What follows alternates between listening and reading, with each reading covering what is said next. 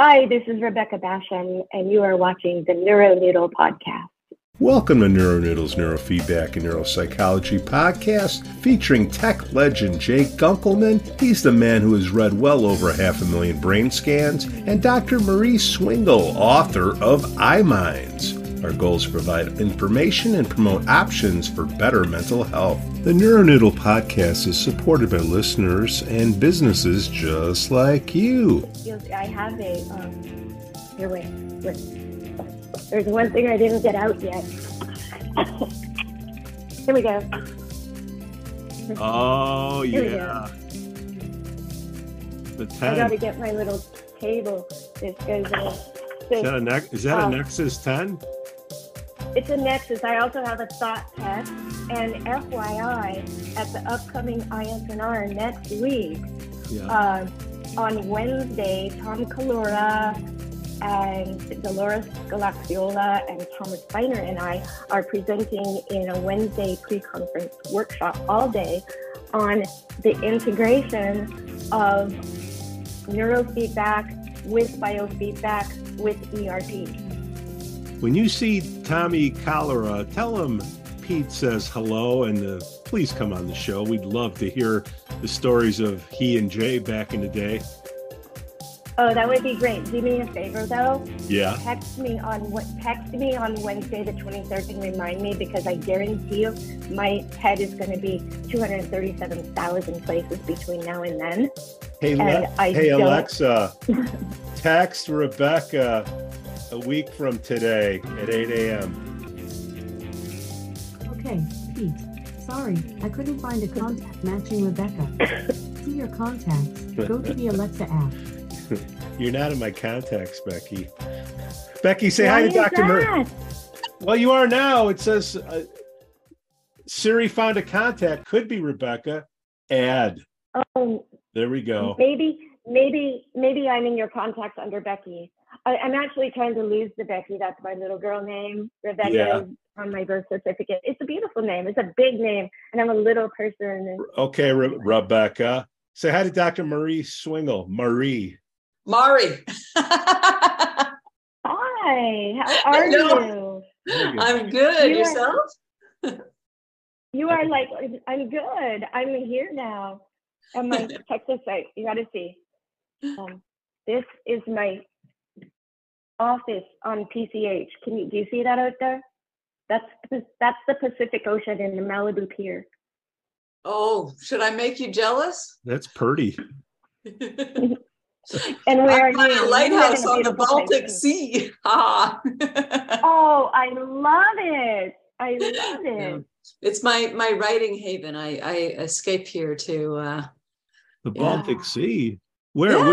Which country? Sweden. Oh, okay. Yeah, I'm back.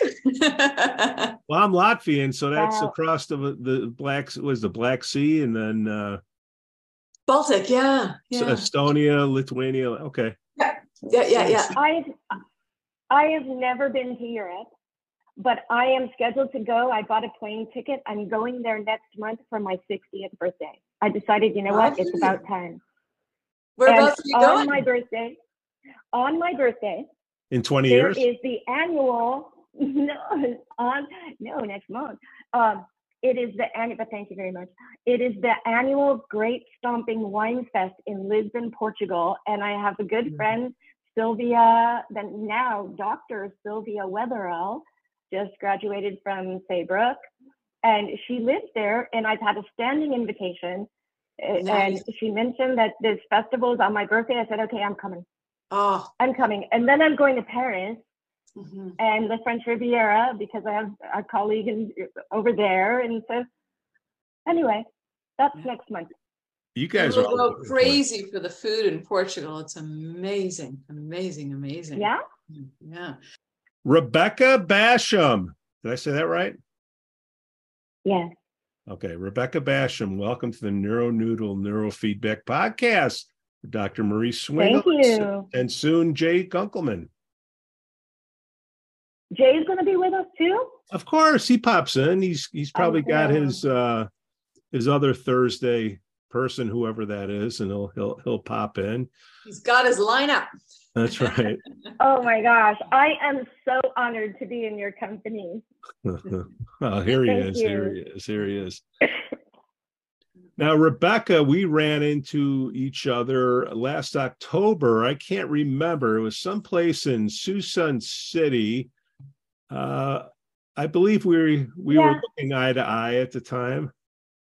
yeah, it was some hole in the wall, harbor town, and there's this guy we all know it was his birthday.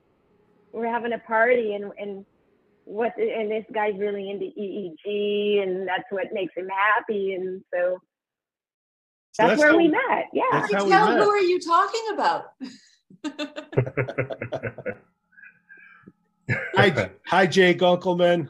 Hello, hello. Hello, Jane. Good morning. Good morning. Jay, look, we have Rebecca Bassham here.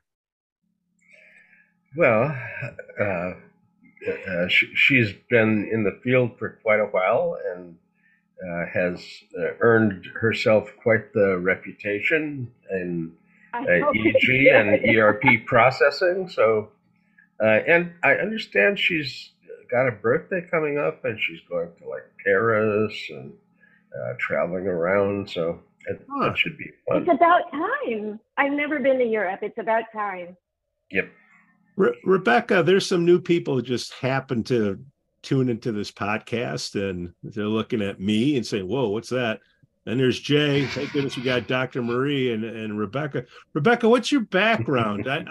I see in the notes here, and from the time that we talked before, you've done a lot of work with athletes and mental health. Could you let everybody know your background, and plus talk a little bit about Sioux City, where we met last October?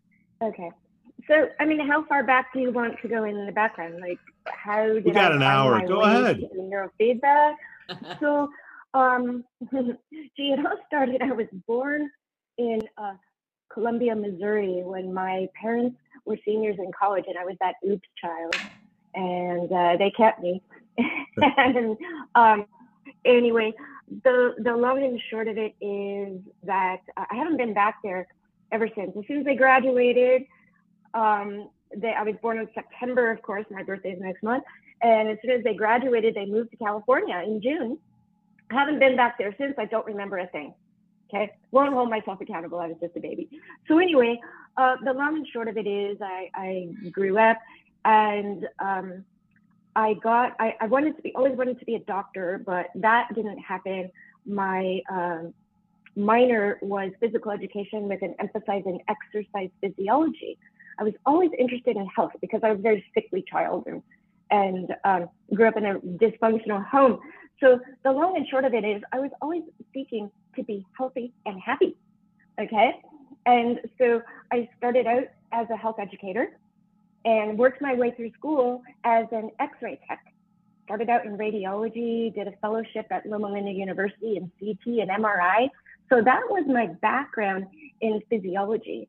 And I was particularly fascinated with neuroradiology and looking at the brain. It was so fascinating. But I got disillusioned with radiology because I saw so much sickness and disease. It broke my heart. I wanted to learn about being healthy. So hence going back to school and studying health promotions and exercise physiology. Then spent about 25, 30 years as a health educator. Also had 3 children in a 4.5-year span, all of whom were wildly ADHD. Apple doesn't fall too far from the tree, eh? So anyway, I was a health educator, and then I realized, oh my gosh, people know how to be healthy. They know what to do. They know to eat right and exercise and all these healthy things, but do they do it? It's like, what the heck? What are they thinking? What's going on here? Then I got into looking at brains. I found my way into neuroscience to figure out what's going on in their brains that makes them tick. Not just the people I was trying to help be healthy who weren't listening to me or taking my advice, same as the children who they weren't responding to all of my stellar parenting tactics, despite reading all the books and taking all the courses. So I got into studying brains and neurofeedback and EEG, brain mapping. This was about 13, 14 years ago. And then I realized a few years ago that the brain's connected to the body. And we could be doing neurofeedback till the cows come home. But if they continue to hyperventilate and hold muscle tension, we're not going to get the answer. So the first thing you said to me when we tuned in, remember, Pete, you said we need to do some HRV. Absolutely, you've got to just take a breath. You know, it's written in song, in prose, it's even biblical. Just breathe. That's foundational, because that's how we oxygenate our whole body and our brain. So that said, fast forward, I found my way into neurofeedback, brain, and then started out just putting a couple of electrodes on the head, and I realized, you know, we can't just treat people with symptom-based, and it's like flying blind, a crapshoot. I don't mean to offend anybody, but I really started asking questions and digging in deep, and I met the illustrious Jay Gunkelman online back in, I want to say it was about 2011. He was one of my first mentors. Thank you very much, Jay. You're the reason why I'm still here, for crying out loud, despite all the things that have happened to my brain between then and now, but have led me on this path, and once again to working with football players. But so I met Jay, and he looked at my EEG for the first time. I had never been brain mapped before, and he read me like a book. All he knew was my name and my date of birth, and that I was a female, and he read all those little squiggly lines, those little neuro noodles. He read all those lines, and he read me like a book. I was fascinated. I said, I want to learn how to do that. And that was back in 2011. And I've been on this relentless path to study and figure out brains and people and why they do what they do. And I'm that girl now who people send their data to me, or I get the worst of the worst, the people who've been to the ends of the earth looking for answers and looking for help, and nothing's working. And between myself and my tribe of cohorts or partners in crime, okay, we figure it out so that we can help people, so they don't continue suffering. My specialty is traumatic brain injury, not just professionally, but personally, because I was an equestrian, emphasis on was, and have sustained several head injuries with and without loss of consciousness. And just, if I were anybody else and I did anything else for a living, I would probably be in diapers in an institution somewhere. And so my silver lining to everything is I'm here to help people recover from head injuries. And I figured out over the years what it takes. And what that is a multimodality approach. It's not just neurofeedback, not just biofeedback.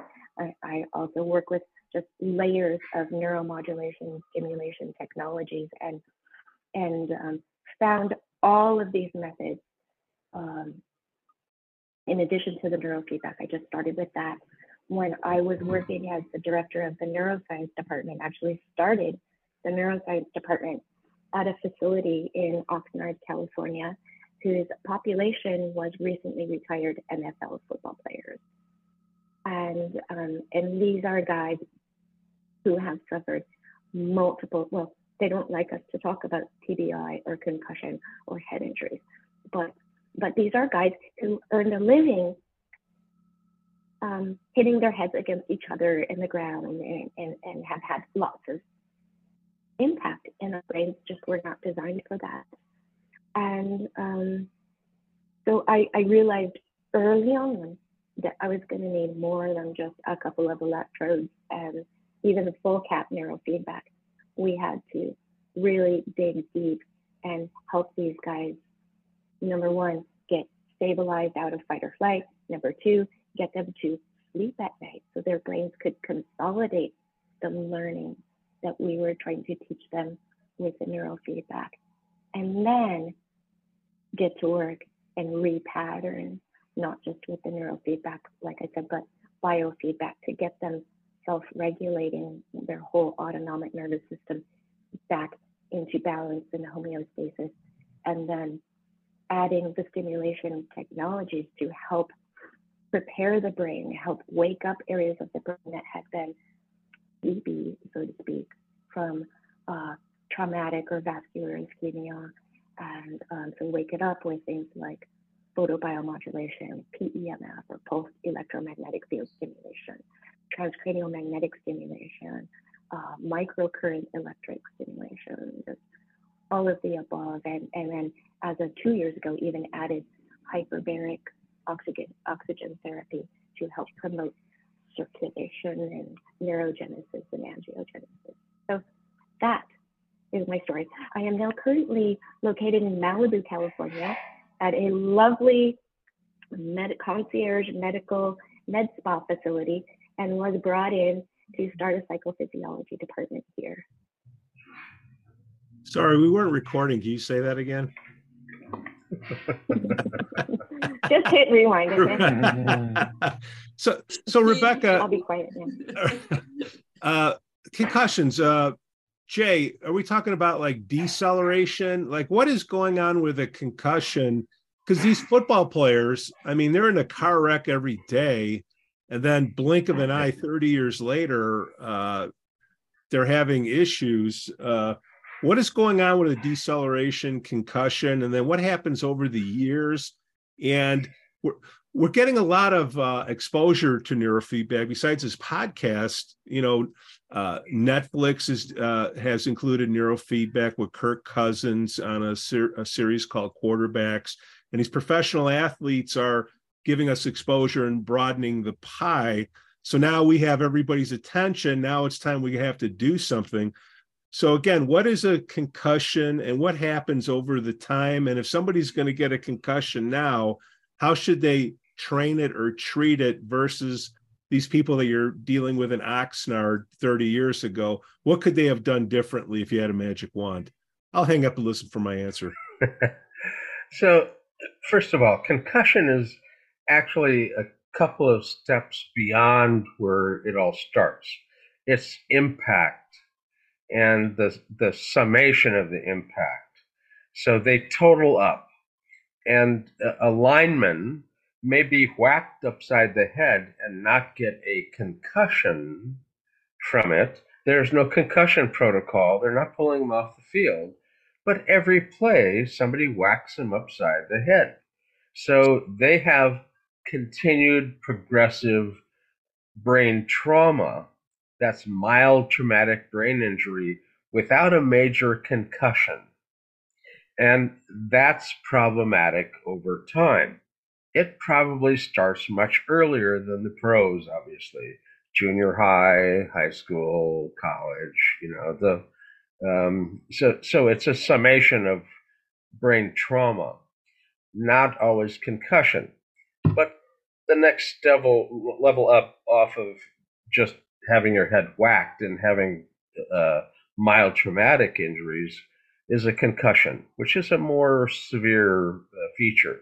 A concussion can include gray matter, which is the most common, but it may, if it's a more severe injury, include white matter injury as well. Gray matter injury changes in the brain in alpha and beta content, temporarily attenuating the alpha, but it will recover. And in a concussion, the brain swells.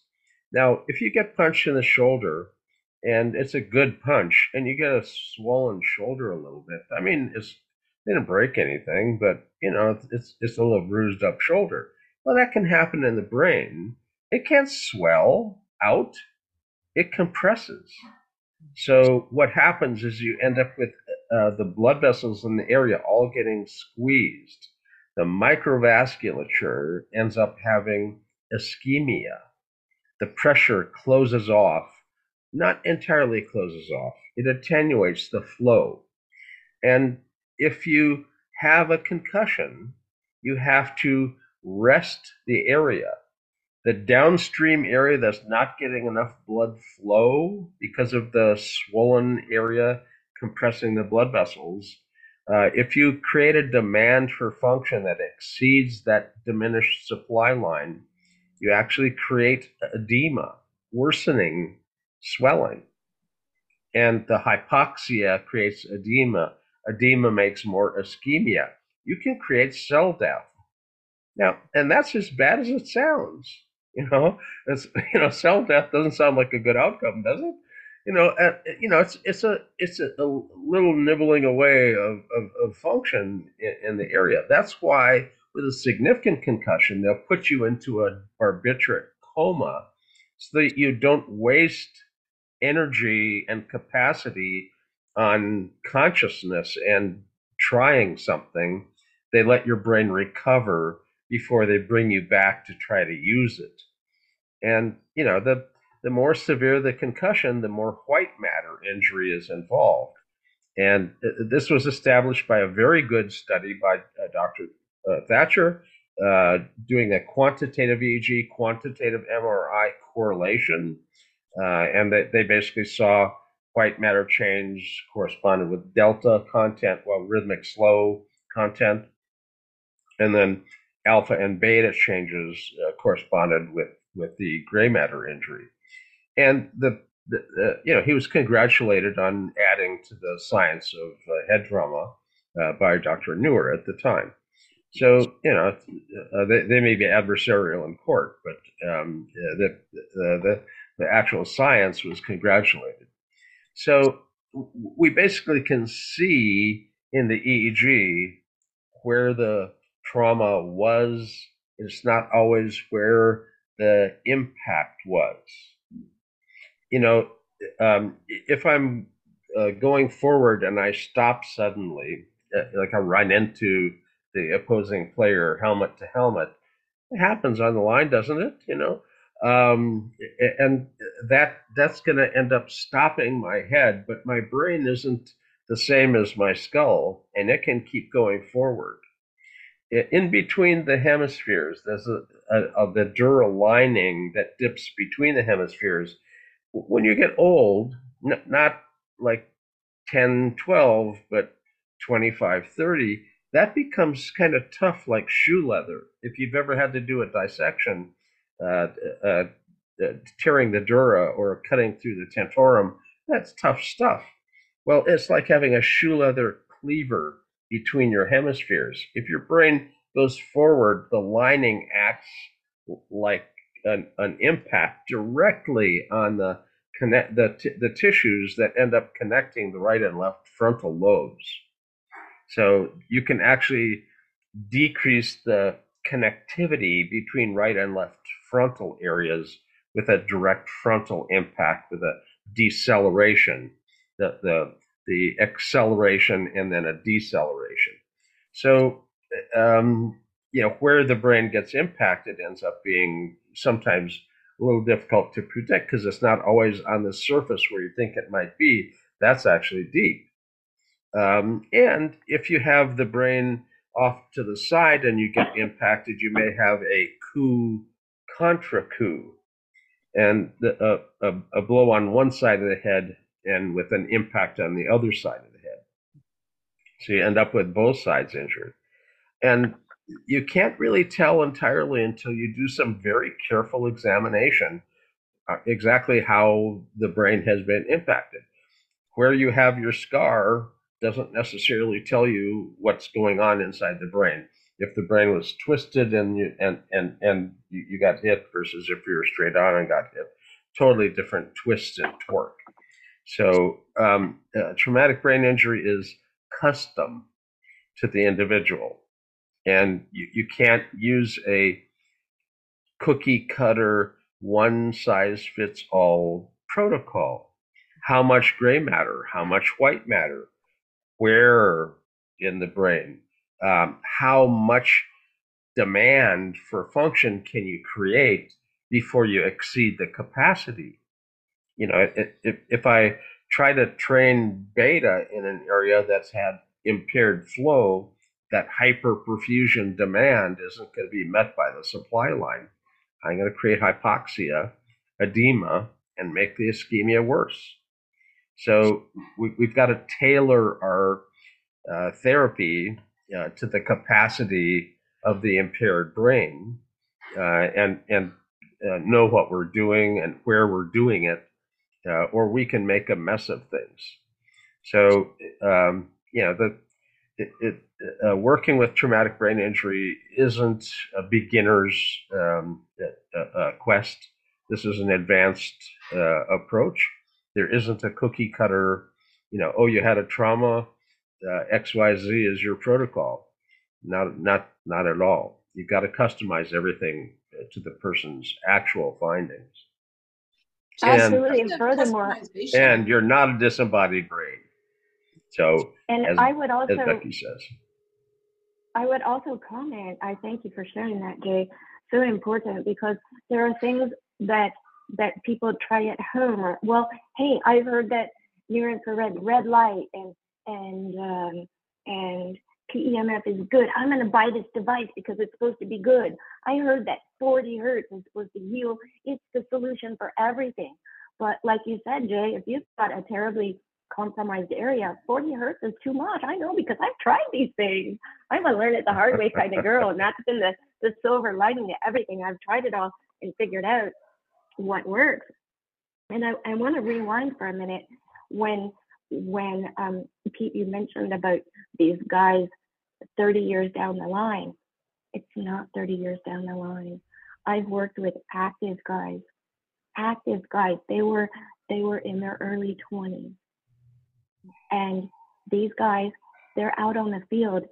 They're like, Miss Beck, I had a concussion every day. I hit my head every day. They could be young, and they're still, I've had young guys in their early 20s suffering with some of the same symptoms and some of the same severity as the guys who are in their 40s and 50s. It doesn't matter how old they are. It's about, like you said, Jay, the number, the repetition. The guys are getting bigger and bigger and stronger and stronger. It doesn't matter about helmet technology. That brain is still moving inside the helmet. Like you said, the helmet may protect the outside, but the brain is still moving. It's still bouncing back and forth against these structures inside the skull, against, and not just the dura and the tentorium and the midline, but these bones here, the petrous ridges of the temporal bones, the brain, the very delicate structures in the temporal lobe. He's got his head on backwards. Go back and forth when you hit, and it hits those structures, the petrous ridges of the temporal lobe, and it's sharp. And the sella turcica in the very center here, this is inside here's where the hypophysis, the pituitary gland sits. And that's the master gland that's in charge of hormones. We see hormone imbalances with guys with head injury. Mine is missing. And these structures, the top of the skull is very smooth and round, but underneath, this is, like I said, my background is radiology. I understand this stuff inside and out. And the brain bounces around in here, and it gets traumatized. Furthermore, from the inside, and helmets don't help that. You know, woodpeckers were designed for repetitive head injury. They have ligaments inside their head that hold their brain in place, but we don't have that. I'm wondering, I mean, I know this is primarily a US audience in Neuronoodle, and we tend to focus a lot on American football. But, you know, Jay, when you're talking about the coup contre coup, it's infamous in hockey. But now that the Women's World Cup is going on, I happen to be a fan. Wow. And just noticing, I mean, just visually there, I'm seeing more heading in female soccer players or female football players, but using the European term. Can you comment a little bit, Jay, on the different types of injuries based on sport and things to be more or less cautious of? Another thing also in terms of poor resilience in females, typically because our neck structures are not as strong, so there tends to be more impact on the brain because of the more movement from the neck, versus males with stronger neck structures tend to be a little bit more resilient. Can either of you chat a little bit more to? Well, I have to say, as a swimmer, head impact is not that common. We don't hit the floor when we fall. And if you're swimming and you're halfway conscious, you don't hit your head into the wall. So, but most sports, and which are team sports where there's contact, have a probability of head injury. And it's just a matter of time. Basketball, well, they don't do headers with a basketball, but they do get banged around, and they'll hit the floor and their head will go back, and you'll see them get up and have to go off, and that it's dangerous too. There isn't a sport that doesn't have the probability of head trauma, and the question is there brain trauma? And that's a subtle question. In the neurofeedback world, we do have discriminants, which are multivariate tests that try to discriminate between head trauma that had a brain injury and head trauma that had no brain injury. Now, it requires the knowledge that there was a head trauma. And the other thing it requires up front as an assumption is that the EEG is medically normal. If the EEG is not medically normal, this is not a mild traumatic brain injury. So that the assumptions before you run the software are important. You know they had a head injury. You're not fishing to see if there is one based on the outcome of the testing. That's an inappropriate screening use of the exam. It's not appropriate. In fact, the author will warn you that that's you get false positives, inappropriate false positives if you do that. But if it's somebody that had a head injury and you wonder if it's a brain injury and it doesn't have a severe head injury, like a strong loss of consciousness, penetrating injury, I mean, if it wasn't a severe brain injury, a severe head injury, then you can run these tests. And the tests basically end up giving you a probability of whether this was a head injury or a normal.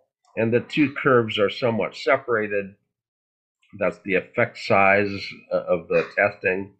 And they give you a probabilistic whether you had a head injury or not. And now they have a very low false positive if it's used as intended. If you use it as a screening, you would get a 50% false positive, and that's awful. I mean, flip a coin, you got the wrong answer. So if you use it as intended, it's a low false positive with a 20% false negative, which is 1 out of 5 who had a head injury, that had a brain injury from it, that are told that they didn't. So it's skewed to try to not get the positives that aren't there. But 1 out of 5, that's a lot. That's a lot of mistakes at the other end of the row curve. The row curve approaches the extremes, and it shows you false positive, false negative rates as a statistic. And Roy John had a traumatic brain injury discriminant that was validated at about 1.5 years after trauma. Thatcher's was validated at about 9 months after trauma. I got a really bad whack in the head here when I was 6 years old. Jay, actually, this is a good segue. Any comments on how soon one should or shouldn't train post, shall we say, mild head injury? Yeah. Well, again, you don't want to overwork. Now, how soon you should train may be early, but what you should train ends up being different. Starting with HRV and relaxation end up being without task-driven metabolic demand on brain function. But when you start working on brain function, you can't suddenly demand beta frequencies. There's a correlation between EEG frequency and perfusion that was identified back in the 1990s, 1998, if I'm not mistaken, for the paper.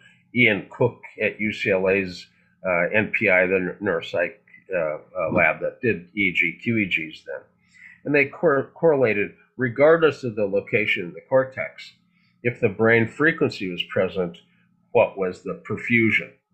And that, that they have a mean level of perfusion, hyperperfusion, hypoperfusion, 2-3 standard deviations. They got all that all worked out. And what they found is that delta is actually positive perfusion. When you're asleep, you're making delta, and your brain is busy. I mean, you're making growth hormone. The brain is recovering metabolically and at a cellular level. There's all sorts of regeneration. There's growth of neural dendritic connections and sprouts and spines, and all that's happening in slow waves. So in the theta and alpha band, it's hypoperfusion up to about 11 or so. At that point, it's a neutral positive perfusion up to about 16. It's above the mean, but it's not hyperperfusion. And that magical little 11 to 16 range sounds familiar to people in the neurofeedback world, but it's off a number. A 12 to 15 is classic SMR definition. And SMR is a neutral positive perfusion. It's a stabilizing rhythm, in fact, in the brain. And you can train that as a gentle on. Now, the blood vessel here that's supplying the downstream is regulated by the brain function. If I create a demand for function downstream, it slowly opens up the blood vessel that supplies it. The brain regulates its own blood supply. Now, if you have an impaired supply line, you can't create too much demand. But this SMR frequency is just this little tickly bit of a demand, and the little bit of an impaired opening is going to slowly open like a root on a sidewalk. It will be pried open by the demand over time. Mm-hmm. But if you create too much demand, you go up beyond that neutral positive perfusion, 16 hertz on up start to look like 2 and 3 standard deviations of hyperperfusion, all the way up into gamma. Mm-hmm. So if I suddenly thought, oh, I heard gamma was part of consciousness, I think I'll do a whole bunch of gamma. In head trauma, Harry Kirasidis, now passed, missed the man, had the term BAMA because of gamma being seen in head injury. He called it BAMA. So you're going to train BAMA? So no, you've got to be careful. You've got to be gentle and slow and steady. If the guys come into the gym for the first time, you don't sit them at the weight bench and toss 400 pounds on it and expect them to do something with it. Start with the bar with no weights on it. Okay, work your way up. And that's what we have to do with the brain, a little coaxing at a time. Now, hyperbaric and gentle, the supply line is not the only way you're going to get the oxygen and glucose to function. The oxygen can come from everywhere because at high pressure and pure oxygen, it perfuses directly through the tissue. Once it's inside of you, it goes wherever it wants, cell to cell to cell, direct perfusion. So the little supply line that's impaired, you can still get the oxygen downstream, and it allows you to do the training without necessarily running into quite the restriction in how much you can push it. Yeah, so like you said, Jay, just back to the perfusion thing, hyperbaric helps support this training process by providing more oxygenation, increased perfusion to help enable that training to take place. Fostering a good environment for this training and healing, like the athlete who goes to the gym. Well, they need good nutrition, they need sleep, right? They need all the things to support their training. Another thing that we can do, and it's passive, it's not the training, but it's passive, is these are near-infrared photobiomodulation diodes. This is another thing that we can help support to give the brain what it needs, and we can program in those frequencies from about 11 to 15 and put them over targeted areas. And just to help, near-infrared photobiomodulation has been associated, according to the literature, with increasing circulation and cellular metabolism at the level of ATP production in the mitochondria. Very, very helpful in creating the healing process for the brain, not just from traumatic brain injury and any kind of ischemia, but also from COVID and chemo fog. We're seeing some of the same, it's still creating this ischemia. I could go down a rabbit trail and I'll rein myself in. If a stranger came to your laboratory and somebody was inside hooked up to everything that you hook everybody up to, it would be quite a sight. Photobiomodulation inside a hyperbaric chamber, neurofeedback, headset on. I have an image for you. I have an image for you. Here's one. If you want to see my screen, I have an image of that, because this is my signature, is the multimodality approach. You know me, right? And it's about that whole, I'm about as ADHD as they come, and I've had a wide collection of head injuries. And so here, I'll share my screen. This is really kind of what it would look like. Here we go. So here we have my tech. He's got the EEG cap on. We're looking and doing some neurofeedback. He's on biofeedback, full peripherals. He's got photobiomodulation.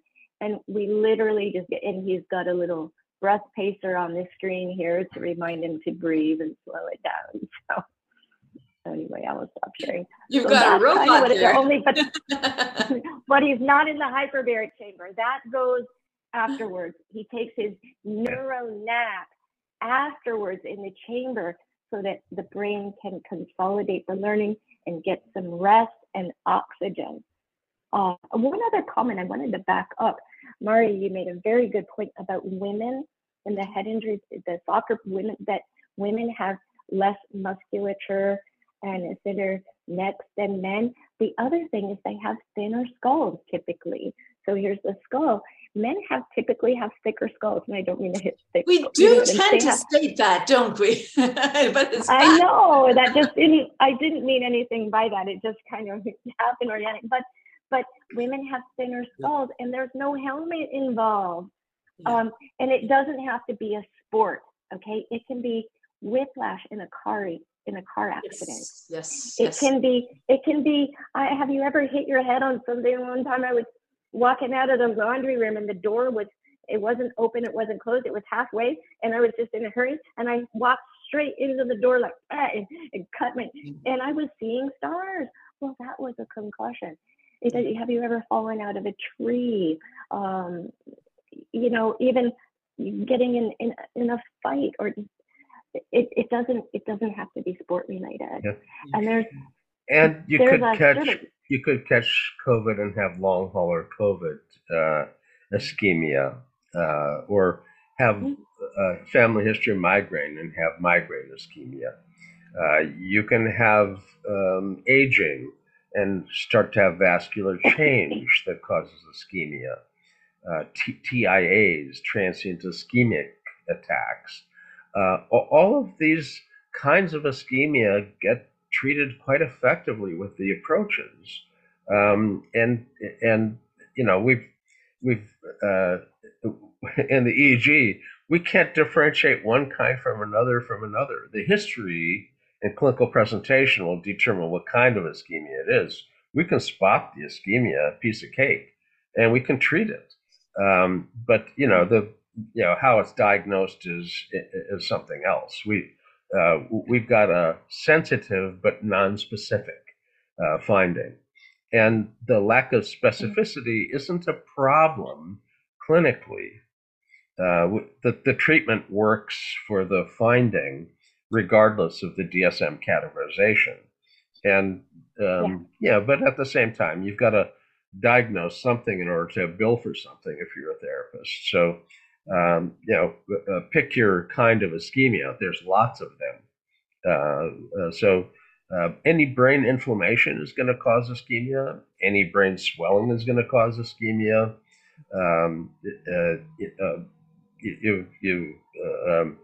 You've got lots and lots of potential sources of it, but we can fix the problem. The brain has a built-in ability.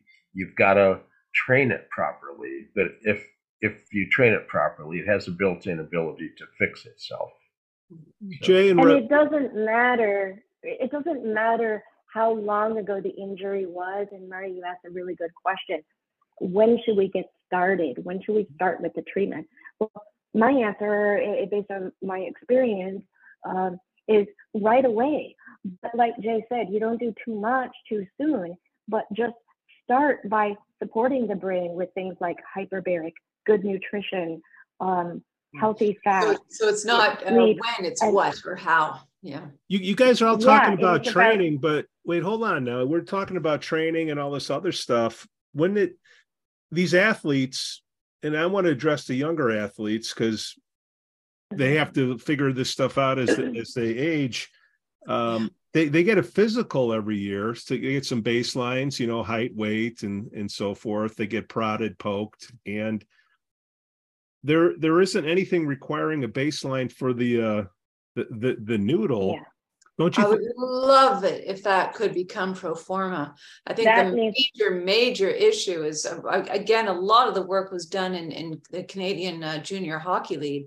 The amount of injury before people were, even close to going pro. A lot of the injury occurs when they're younger and in developmental stages. But yeah, I mean, what does a parent do? You have an 8-year-old who thinks they might want to start a sport, or now as young as 5 or 6. Yeah. Do you do these on a yearly basis? Who pays for the cost? Big questions. Why isn't it being done? Well, money, okay, but you can always encourage them awareness as well. Encourage them to go into swimming. Your expense is goggles and a trunk. Yeah. So, unless you miss the turn. Some of them just don't want to know. It's like the ostrich with the head in their sand. They don't want to know, and they don't want to admit it. Yeah. Okay. Well, and stop your career before it started. Yeah. And furthermore, it may not even be because of football. It could be birth trauma. I have a person that I'm working with who was a forceps delivery baby. Yeah. And I saw on his brain, this kid came out of the chute, with a TBI, but had presented with symptoms on the autism spectrum. Mm. I looked at his brain. If I knew nothing about his history, I looked at his brain. I don't like to know anything at all. Just give me, like Jay, the name, the date of birth, and the gender. That's all I want to know. And I'm like, when did this kid hit his head? Yeah. This gets us into another category as well. I mean, are we talking about prevention? Are we talking about repair? Or are we talking about, harm reduction? A lot all of the above. We do we're using the wrong things. It's really talking about harm reduction, and we're not talking about harm prevention. But on the other hand, what is life? You talked about Rebecca, have you ever fallen out of a tree? Any childhood that's worth having involves falling out of trees, and I will scream and yell from the treetops about that. So yeah, it's a larger discussion that I think it makes a whole lot of sense to keep on having. Yeah, if it didn't cost anything, Pete, there are teams that have people come in and do EEG recordings early preseason. I think Becky actually was involved in such a project, or was starting to get involved in such a project, where they're going to come in preseason, postseason, and do EEG recordings on an entire team. So it's beginning. It's not common, unfortunately. Yeah. But if it was common, we'd have trouble, actually serving that market. Yeah. Luckily, neurofeedback is so well hidden from the general public. We can serve the market that finds us. But if people knew what could be done, and could find us and knew where we were and what we did, and all of us had like 5 techs that could do the work with us or for us. We couldn't possibly serve the population that would come to the door. So, we're not really in competition with one another in the field. We're trying to educate the public about who we are, what we do, so that the rising tide of knowledge of what we do and what we can help with ends up rising all practices quite well. You don't worry about what the radius of your pie slice is. You worry about how big the pie is. And if it were free, Jay, how would you do it? How would you guys do it if it were free? I'm just throwing it out there. You have the amplifier sitting there; it's already paid for. You have tech time, that's a variable cost, okay, and you got to get somebody to read it if you don't know how to read it. But that being said, how would you do it? What are you looking for? If you're doing the recording before the season starts and you're not trying to screen people out of the sport with the recording, you just record it. Yeah. And set it aside in an archive. I like that. If they have a significant concussion or something happens, you've got the ability to pull out the archive material as the baseline. Examine what they've got now, pull up the archival and look at the difference. And you can see what that whack on the head actually did. Yeah. But you got to have the archive data. And again, record it, stick it away. Don't pay for any analysis on all of them when you don't need it on all of them. Cut your costs down. Get the analysis when the analysis is required for a comparison. Yeah. And do a recording at the end of the season and see if there's a complaint during the summer after school's out. Little Johnny can't think straight, and they've got a temper now or whatever. Pull the pre and post of the season and see whether there was something that didn't get noticed, during the season that might have had a negative impact on brain function. So, furthermore, that can actually help protect the sport organization, because little Johnny may have hit his head last summer. Nobody knew about it. And the predisposing factor where just that little bump that wasn't any big deal took him over the edge, and now he's having symptoms. So it could actually protect the organization. It's like, hey, that was already there. It's not because of this.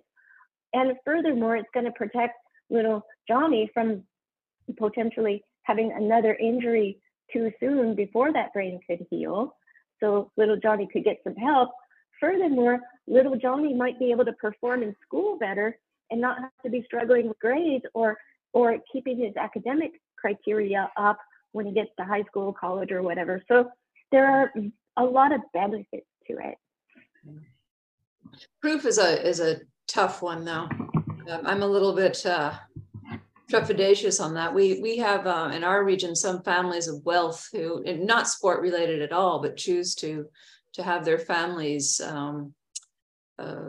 mapped just in case of an accident, in case of what have you. But I don't know, especially with car accidents, this whole legacy of proof and cause, because as we all know, how many times do you have to be hit? Is it the first hit that's the cause, or is it the 5th hit that's the cause? And what about all the ones in between? So Rebecca, I very respectfully, I wouldn't say disagree, but I'd like to keep that discussion open, careful what we wish for. Yeah. So another thing I want to pick up back on fostering the healing process is, Maria, you've done a fabulous job with your the tech stress. And another thing that's really important in recovery is limiting the screen time and giving that brain a chance to rest. And I just want to tell you that I so admire the work that you've done in really shedding a lot of light on the environment that brain lives in the tech stress from screens and well, the hyper arousal that we're all, everybody says it's unprecedented, but yeah, the amount of arousal we're all in is astronomical. Can we loop back to something else? Jay, just for individuals again practicing, you're talking before about delta. How can a clinician explore whether excessive delta is a sign of a stage of repair versus a sign of damage? So essentially, when to intervene and when not to intervene. Question of the day. So delta, by definition, is a band. The band has within it different things. It has the delta rhythm, which is going to be a peak in that band. It also has slow content, which just stacks up against the DC end of the spectra. The slow end of that is glial, and the glial repair is going to end up with a very large delta. That's the low frequency, slow end. It's not the rhythmic delta, it's the slow. And it's just the upsweep. And if you looked at the waveforms, it's the baseline drift on the waveform. And it's literally a DC field generated by the healing potentials from microglia, the angels and assassins that we have in our brains. The delta rhythm is healthy during some stages like sleep or very early life. Mm-hmm. But if you have visible delta rhythm when you're focused on a task, it's not a good finding. Mm-hmm. And it usually is going to point towards a pathology. Delta is generated in an abnormal way by white matter injuries. Now, a traumatic brain injury that's more severe will produce the rhythmic delta. During the healing process, the slow wave of the microglia will end up being present, but the rhythmic delta ends up being the white matter injury itself. Or the early in life, the white matter is not myelinated and you get lots of delta, age 6 months, 1 year, 2 years. The amount of delta is gigantic. Both kinds. I mean, you're metabolically just gigantically growing, and your white matter isn't all myelinated up, so you get cortical layers of pyramidal cells end up having what's called a sheet dipole, and they make delta because there's no white matter input to the cortical area. So they make a sheet dipole, and the whole dipole makes it the rhythm of delta because of the lack of white matter input. Now, if you damage white matter later in life, you get the same phenomenon, sheet dipole making delta rhythm. So, if you have a delta deficit in a database, you have to think, is this a neocortical dynamics problem? Then you've got a resting state network, and if you're just in the resting state network and your glia don't shift your networks, if it just sit there with no network dynamics, the slow wave of the shifting of the networks isn't happening. So the lack of neocortical dynamics is a delta deficit. And don't train up rhythmic delta just because the stats tell you you've got a delta deficit. You might just have to get the brain unstuck from the default mode by turning on the salience network, which turns off the default mode and turns on the executive network, and then let it go back to rest. Those triple networks dynamics give you the low frequency sweep that's in the normative population. Their brains aren't sitting there doing nothing.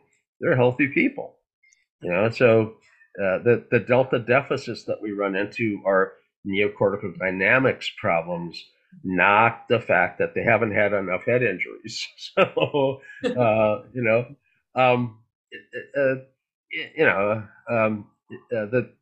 term delta is a catch-all, and it has a few things all lumped in there.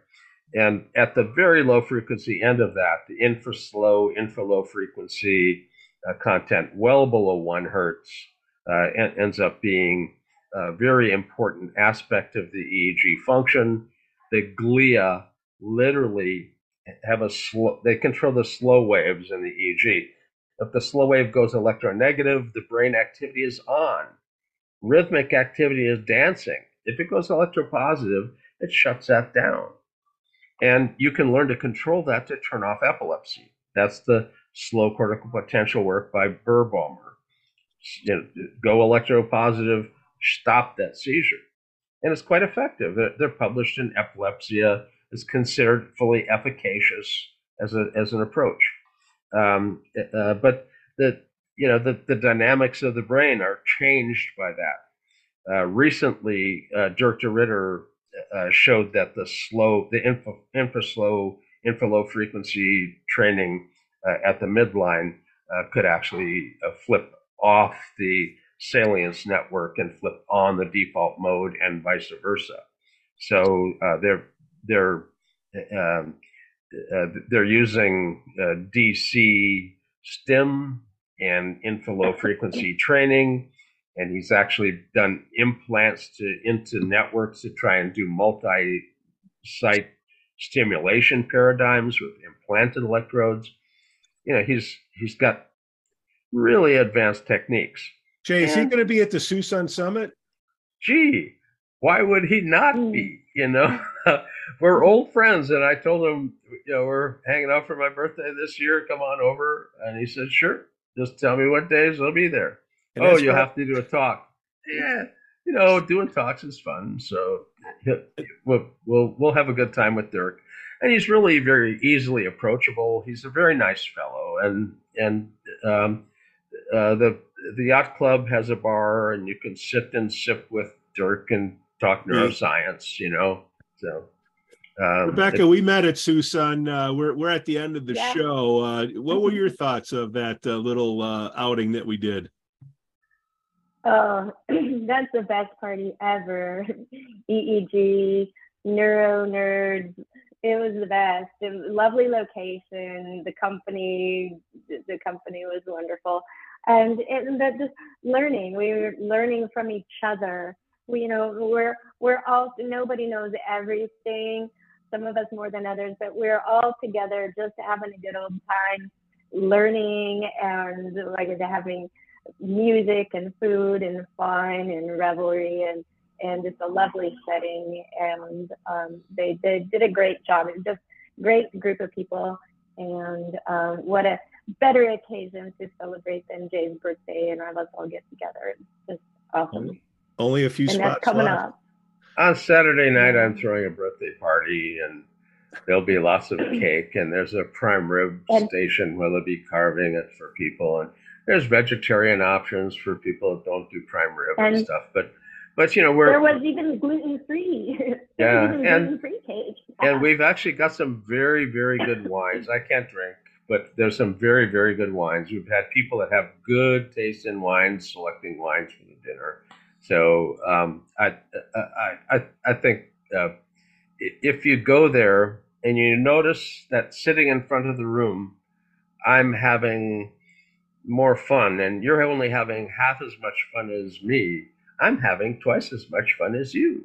So come on, get with it. the whole event is very casual. It's very fun. It's interactive. This isn't the professor speaking down on people. This is an interaction with high level folks abounding. It can only hold 80. It's a little tiny town. The largest facility I could really book for something like this is the yacht club. So it's a nice facility, and the old town Sassoon is walkable.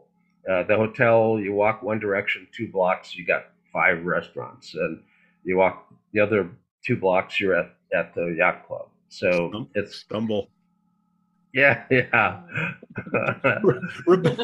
Rebecca, how do we send people that heard about you? Say, man, I'm in Cali. What areas do you serve? How do people find you? How can we send dollars your way? So I am at Cure Medical, Cure CURE, and right on PCH across the street from Malibu Pier.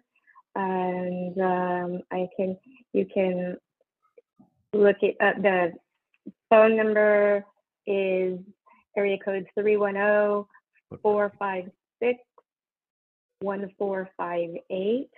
You can just go to our website, Cure Medical, Cure Daily, and book an appointment. Come see us. We do wellness packages. There's a beautiful hotel right across the street and oceanfront. So you can come stay at the hotel, do intensive work with us for a week.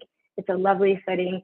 It's an integrative medical practice. So there's MD, chiropractor. We do nutritional IVs. There's a gym. We even have one of the George Foreman Juniors teaching boxing downstairs in the gym. Full holistic practice. And just mention NeuroNoodle and tack on another 10%. Hey, wait a minute. And no, I'll tell you what. Mention that you saw this on NeuroNoodle, and we'll give you a 10% discount. I was going to say tack on 10%, but you're too kind, Rebecca. Dr. Marie Swingle, J. Gunkelman, Rebecca Bassham, thank you for another fine episode of the NeuroNoodle Neurofeedback Podcast.